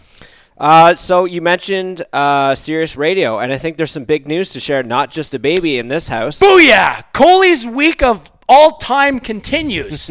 Tomorrow afternoon between the hours of 1 and 3 p.m., I think it's usually in the 2 o'clock hour when they have a guest, I'm going to be the Toronto Maple Leafs correspondent. Holy Josh shit. Coleman from the Pucks and D podcast will be the call-in guest to talk all things Leafs tomorrow on The Point with Jim Boomer Gordon and friend of the show, Jake Hahn. So I'm going to be on there. I'm not driving down or anything. It's just the classic, radio hit. Yeah. Like I'm actually going to be the radio hit, which is cool. But you're going to be the guy. And I like how they recognize now, if you listen to Sirius, if you're a regular listener or anything like that. They mentioned me. We get the odd shout out. We had one last week from Jake Hahn. Thanks very much. But they are very well spread, very objective. Even Tyler, who's a big Maple Leafs fan, Tyler Mataras, friend of the show, they got to keep it together, right? But they do bring on a lot of guests when they want. And now that we're getting down to 8 teams, they got to have a Leafs guy. They got to have this guy, right? So very cool that they brought in our boy. Yeah.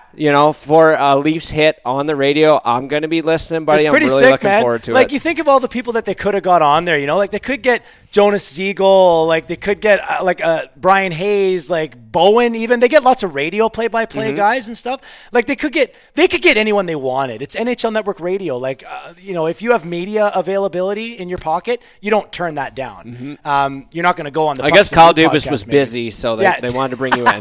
Yeah, exactly. But good for you, buddy. Proud of you, and I'm really looking forward to hearing it. Yeah, thanks, man. It's going to be a lot of fun. As you know, I've been on there before when we first started. Yes, actually, with the first month or two we started the podcast, you were on the show. And I think you managed to sneak in a PT plug there, too, right?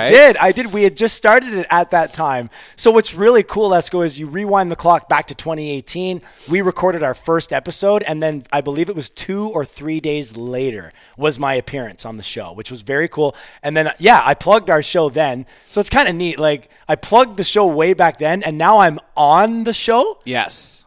With the reason why I'm on the show is because of the Pucks and D podcast, of course, which is kind of cool. Said you're a known commodity now. I mean, you're out there, and I'm glad that they're recognizing that you are or recognizing that I guess you deserve an opportunity to say your stuff and do your job, man. Right, I can keep it clean. This is what you're good at. Yeah, well, a little different than the show, a little family friendly, but right. You're born for this shit. Couple dad jokes. Now that I'm a dad, they're in full force. Oh, of course. You dad jokes are a must in broadcasting. Because you can't make your classic jokes where you drop a swear word, and swear words make everything funnier than without them. We all know that, but you don't need them. You got to find different ways. So it'll be a lot of fun.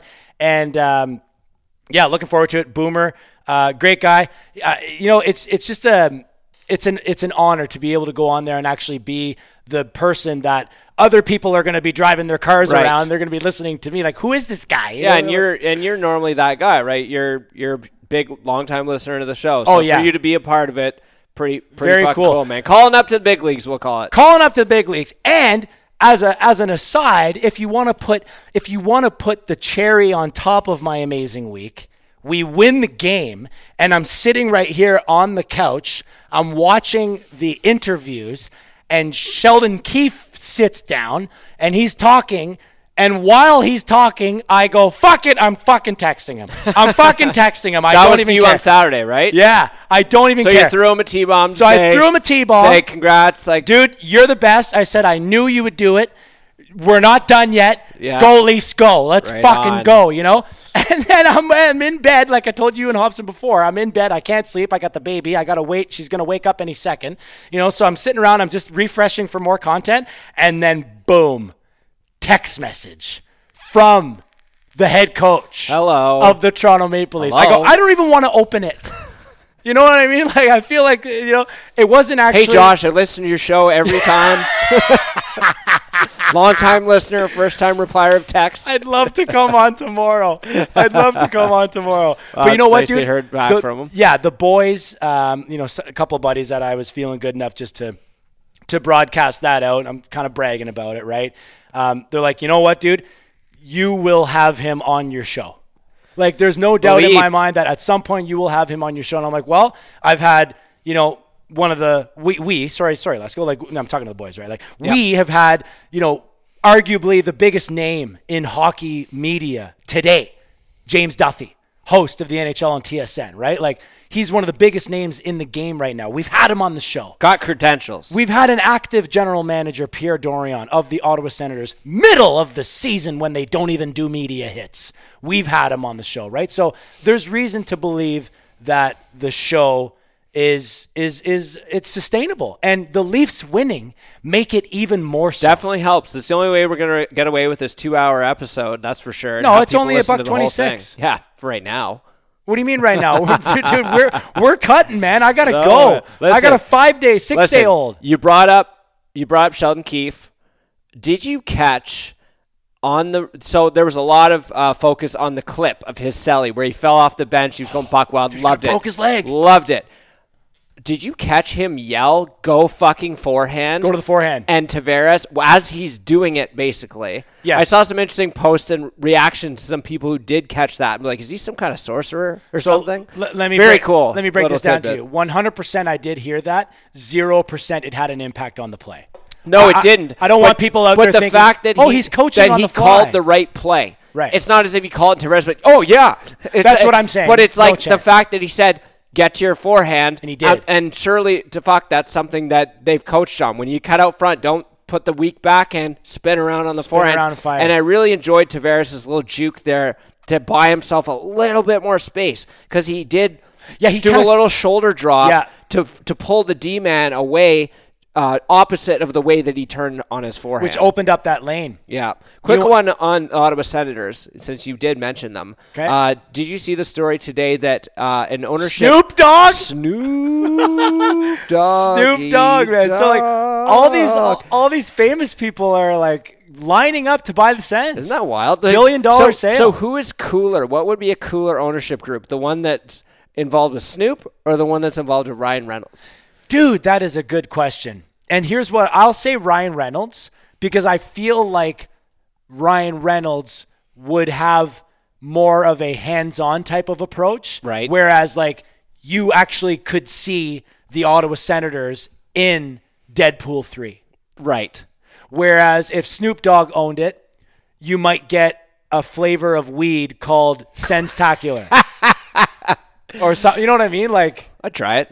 Yeah, for sure. But do you understand what I mean? I mean no slight to Snoop Dogg. That's interesting, He has a fantastic brand. So he has I did read the article that Ian Mendes, friend of the show, wrote and broke the story today. Everybody's a friend of the show, bud. So he said that apparently Snoop Dogg has a vision for it, actually, that he wants to be quite involved. Not just showing up to games, but promotional shit, community type shit. One thing that they harken back to was back in 2005, he started his own youth football league where he paid for these kids to play. So a part of his strategy, I guess they're trying to put together a very diverse ownership group, and they're really trying to capitalize on the untapped market in Ottawa of the minorities, the potential fans that have not been adequately marketed to, we'll say, in previous years, and also opening up access to low-income demographics for hockey. So I think that what a is platform. very interesting. And man, apparently that we're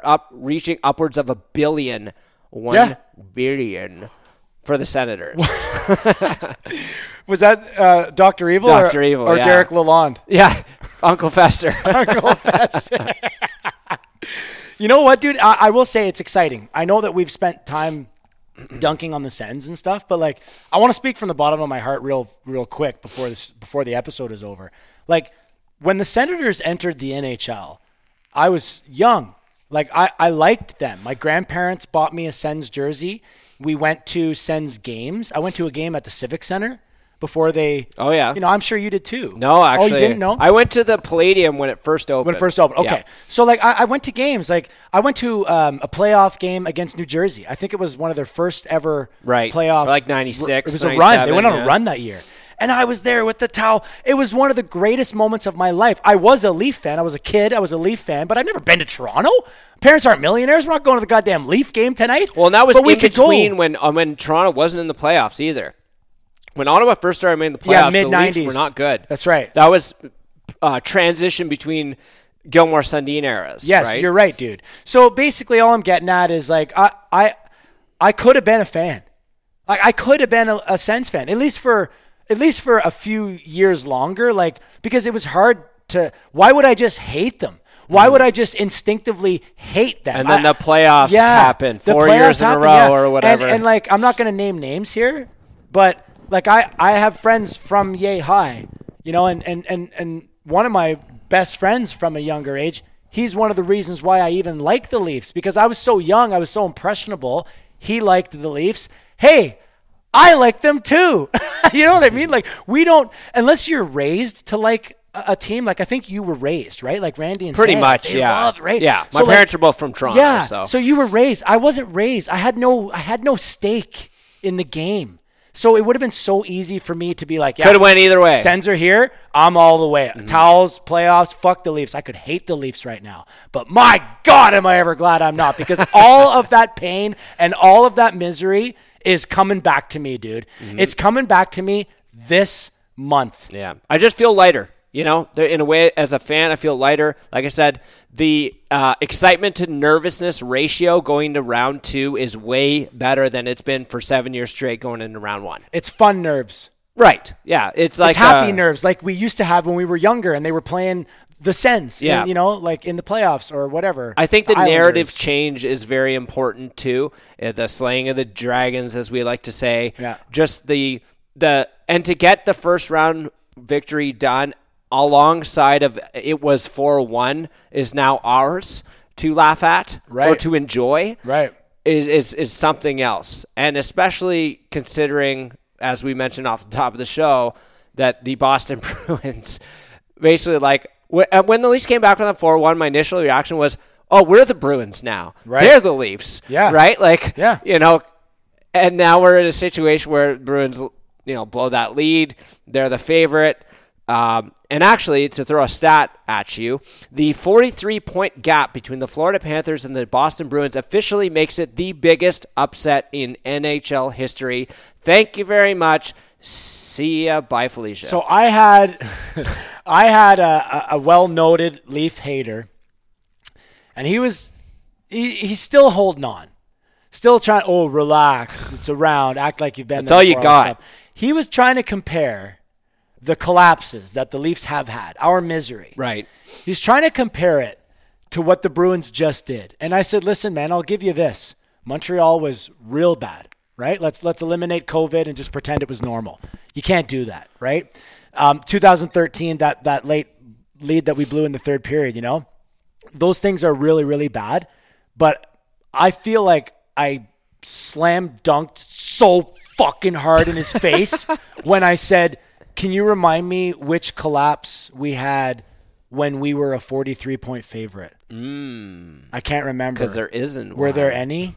We were basically the underdogs in every series we ever played, Yeah. except for Montreal and Columbus, which were both Mickey Mouse. It's almost like Boston No fucking fans. up and the sort of rivalry between Boston and Toronto makes this all the better because it helps us let go and just see that it happens elsewhere. To other teams. It's not just us. And I know Bruins fans are kind of in that place right now where they're counting them up on their hands as they remember them. And it's like, chill, man, it hasn't been that bad. Right.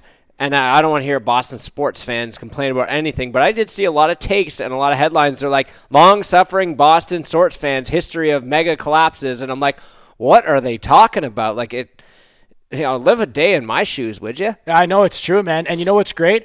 Our shoes that we have worn in quite a lot, they are now pushed off to the Minnesota Wild. Right. So the Minnesota Wild have not won a postseason series. Are they the longest active? I thought it was Buffalo now. Since 2015. Okay, but Buffalo's 2007. Longest active playoff drought. Yeah, but but what's the deal with Minnesota then, though? I'm not sure. Every time you mention them, I remember they exist. No, but but does it have something to do with like the Sabres? While they haven't won a round in a longer period of time, the last time they were in the playoffs, they did win the round. Like Minnesota has something hanging over their head now, which is quite bad. Yeah, Buffalo might not be in. Maybe it's the most time making the playoffs and not winning a series, but I know that it's could be a case that Buffalo hasn't been in the playoffs since then either. Yeah, so, true. Which is kind of the same for the Leafs too, because like everyone harkens to like the 19 years or whatever, but you got to remember for a bunch of those years, it's not like they lost. It's not like they lost every year in the first round. I mean, but I'd rather make the playoffs than lose, to be honest, because at least you made it. We've come a long way from being happy about them making the playoffs, and now we've been craving more for years now. So to get something is special, man. I'll tell my story. I guess we didn't get into it too much earlier. So I'm in Montreal. I'm in the wrong fucking city. There's not a blue shirt to be seen.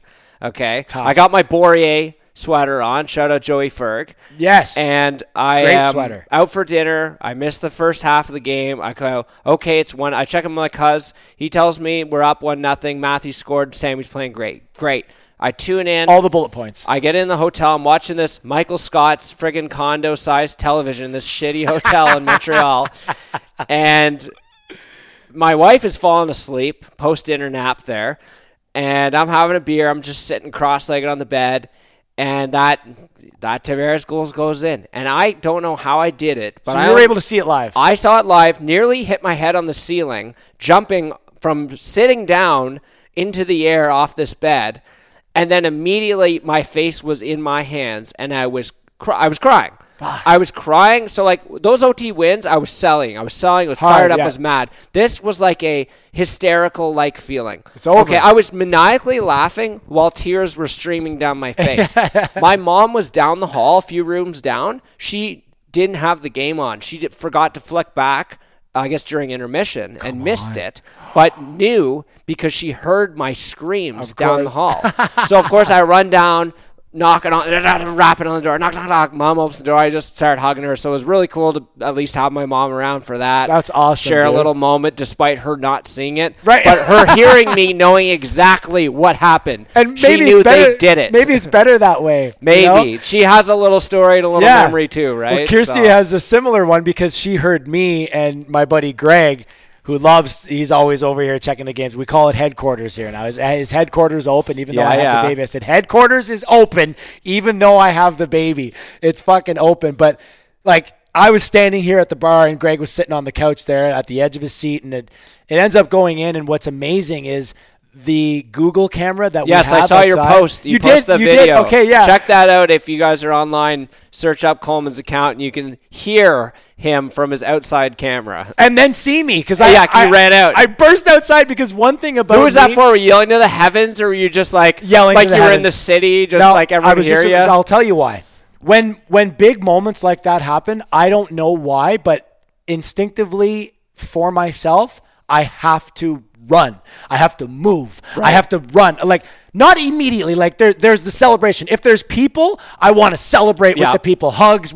My buddy and I, we fell over the table onto the couch. He told me I broke his eardrum because I was screaming. He caught me and I was screaming right in his ear. And then as soon as we like separated from our embrace, that's the moment. You just sprinted outside. I have to move. I have to get somewhere. So I ran over and I fucking opened the door as hard as I could, and I just ran into the middle of the driveway and went, yeah, and I'm like, fucking, I'm doing the towel. I always have my playoff towel during the playoff games because I love, like, even sometimes, before the face-off, like Leafs ice it.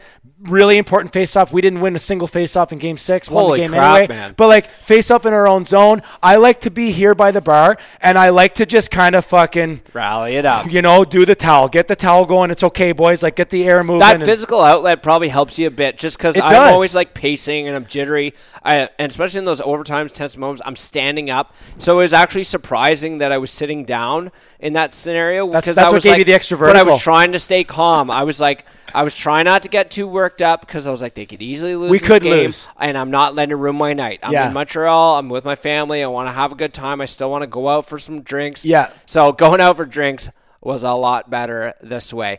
But do you think I could find one Leaf fan in the wild to high five when I was out in Montreal? Dude, really? Not a single Are you serious? one. Not one? Not a logo, not a fucking hat. Not a jersey. Dude, that's tough. I had the colors out hard. It wasn't until on the way home I stopped by in Ottawa to grab some food and visit my sister that I saw a guy in the parking lot wearing a Leafs hoodie blowing a dart. And I just looked over. Nice dart, bud. I still have the Bourrier on, and I start flopping the logo up, right? And he goes, thumbs up. About time. Yeah, dude, we're all fucking brothers now. And I'm brothers like, and sisters. Fucking right. It's Leafs Nation. I love how you're sporting the car flags because I didn't even know if I still had them. I haven't flown them since the early 2000s.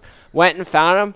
A little tattered, little old logo, but I still got them, and they're going on the truck, dude, baby. Can I tell you something hilarious? So, remember I told you guys earlier that we went down to Canadian Tire and bought a bunch of them?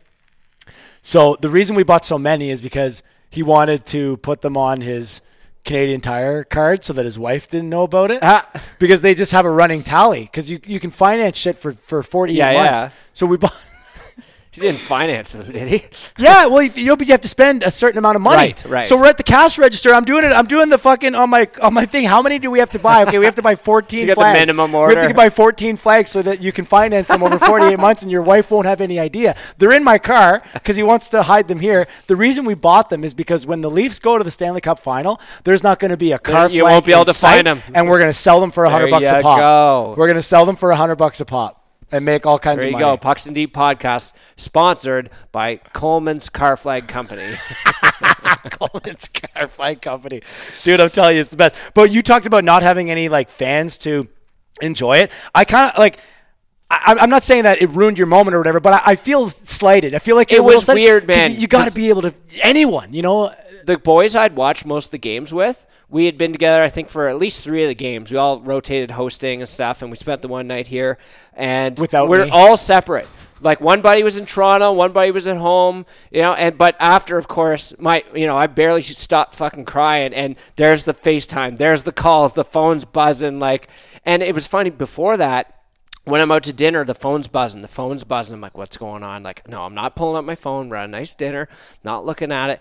I pull out my phone. I got 15 texts. And they hadn't even scored a goal at that point. Oh, yeah. So I'm like, Jesus, just the nerves are going, game. the boys are tense. It's a tight checking game. But at least you know that. I feel like that's some sort of relief. Yes. It's a good hockey game. We're in one. Yes. That's what I kept saying. We're in one. And then when we scored the go-ahead goal and the third period started, I started counting down the minutes. So every time it hit 19 minutes, I would yell in the garage, 19 minutes! Man, and I wanted to get all Matthews, the way down. That goal, he called it too. Points says, get Brody, right here, bud. Yeah. Spins, he pivots, fucking hammers that puck. So, dude, that Austin goal... Matthews, he said we're not losing. Morgan Riley said we're not losing. Samsonov said we're not losing. That goal... That is massive. That goal was 110% TJ Brody. Mm-hmm. Because he keeps the puck in. Yes. Incredibly. Right by the skin of his fucking ball sack. He keeps it in right there. And then the little curl with Matthews, he points, and he put it right in the lane. Right where it needed to be. Exactly. If that's a little bit back or a little bit forward, Matthews doesn't score that goal. Doesn't get that beautiful. And what I couldn't get over on that shot, too, watching the slow motion replay, was how fast it elevated over Vasilevsky's shoulder. Because Vasilevsky looked like he was in fine position to make that save, and it's just on this crazy trajectory where it looks like it's going into his shoulder, Rising. and then it rises right up. But another reason why, dude, you watch that replay back and you look at Andrei Vasilevsky's height because we know he's a giant. He looked pretty small there. He had the shrug. Right. When you shrug, you're beat. Yeah. And you look at all those goals over the shoulders. You're almost out of it, eh? Hey, the goals over the shoulders, it's a shrug, you know. You look at the one that he made on Matthews earlier in the sequence. He was tall, and he shrugged it off. He made a great save. Wasn't quite square, I guess. Well, I think he was maybe square, but he didn't have the body. He made himself small. Like every goalie coach out there, well, I'm not a fucking professional or anything, but you're supposed to keep your spine straight. Yes, and make yourself bigger. Yeah, he was hunched over trying to find it because why? Our game plan worked to perfection throughout the course of the series. Going to the net, caused some traffic. So he's constantly looking through, which makes him small. You know? And that's a really good thing to note is that, and shout out Uncle Fester there for pointing out what everyone was up in arms about, as if nobody had studied the data before, that he has trouble tracking pucks from the point. Was not ever evident in that comeback. 3 tip goals? Are you kidding me? Yeah. Now, that's miraculous on its own, but it really showed. I've never seen the Leafs take that many point shots. I've never seen Mitch Marner take this many shots. They're opting to shoot and opting to shoot from distance. And I can't tell you how many times over the years when I talk about being hard to play against, not being hard enough to play against, going to the net is part of that. And I found myself not saying at all during the series, no traffic. Nobody there. That wasted shot. Wasted zone time and opportunity. Except that Liljegren shot that he took. Right, that he put in the basket. No. He put a different one. The one that, you're right. He put one right in the basket, too. That's okay, though. Yeah. I'd rather him do that than when he did in overtime. That's the worst in overtime, too, right? Sending them the other way. Dude. Especially in the regular season when it's 3-on-3 and you miss the net. You're screwed. You might as well change. You ain't getting back. I hated his guts. Well, I wouldn't be surprised. It sounds like he'll be dressed in the next game. I called game. I said, that's game, man. Oh, the belief meter was low for a second there. Well, you know, but I've been through it. I've been here. That's right. Before a few times. But we've graduated. We have graduated. Point, right? And we've graduated to the end of this fucking episode because now, just like that, you have pushed us to the 2 o'clock Absolutely. hour. Almost. See? That's where I'm playing you off like the goddamn Oscars. There you go. Give it to me. Let me have it. To me. Dude, this was really fun, man. Like, I seriously haven't slept. I'm on painkillers right now because I can't look left. There's a problem. Oh, well, neck issue. I have a neck issue, and I think it's because of like the obsessive hours that I've put in, leaning and staring at Everly and holding her. You know, and like I don't want to move an inch for fear that she will wake up. Right. Because you got to milk every little second of sleep you can get her. Yeah, but I mean more so like because I can't get enough looking at her. Right. Like she's the greatest thing I've ever done. Very cute for a fresh baby too, because fresh babies are traditionally look like sweaty potatoes. Or aliens, kind of. Aliens, yeah. You get a little alien. You know, people are like always posting pictures of the baby right away, and you're like, cute. Yeah. But no, she's very cute for a fresh baby. Well, thanks, bud. I mean, she got her mom's looks. Thanks. Thank goodness for that. Good thing. See if maybe you can pop in and have a sneak peek before. I wouldn't mind. Before you head out. Okay, well, we're going to head out now, man. We did it. Shit, we did it. But tomorrow, it's a whole new game. Tomorrow, it's a whole new game. Back at it. Back in the trenches. Right back at it, man. And the weekend is going to be beautiful. Absolutely. Little barbecue at the bay doors open. Get the JB tunes bumping. Let's go. We're on one. All right, folks. Episode 109. It's in the books. Thanks again to Alex Hobson for joining us. Check him out on Twitter at @AHobsonMedia, @Coleman42, @Let'sGoAdam. We're going on a run. Are we doing some PID live shows? It's a possibility because we have the time. Yes. And it's up to you, I guess. You're the real dad. It's happening. I'm going to make it so. All right, folks. Thanks for tuning in. Round 2 tomorrow.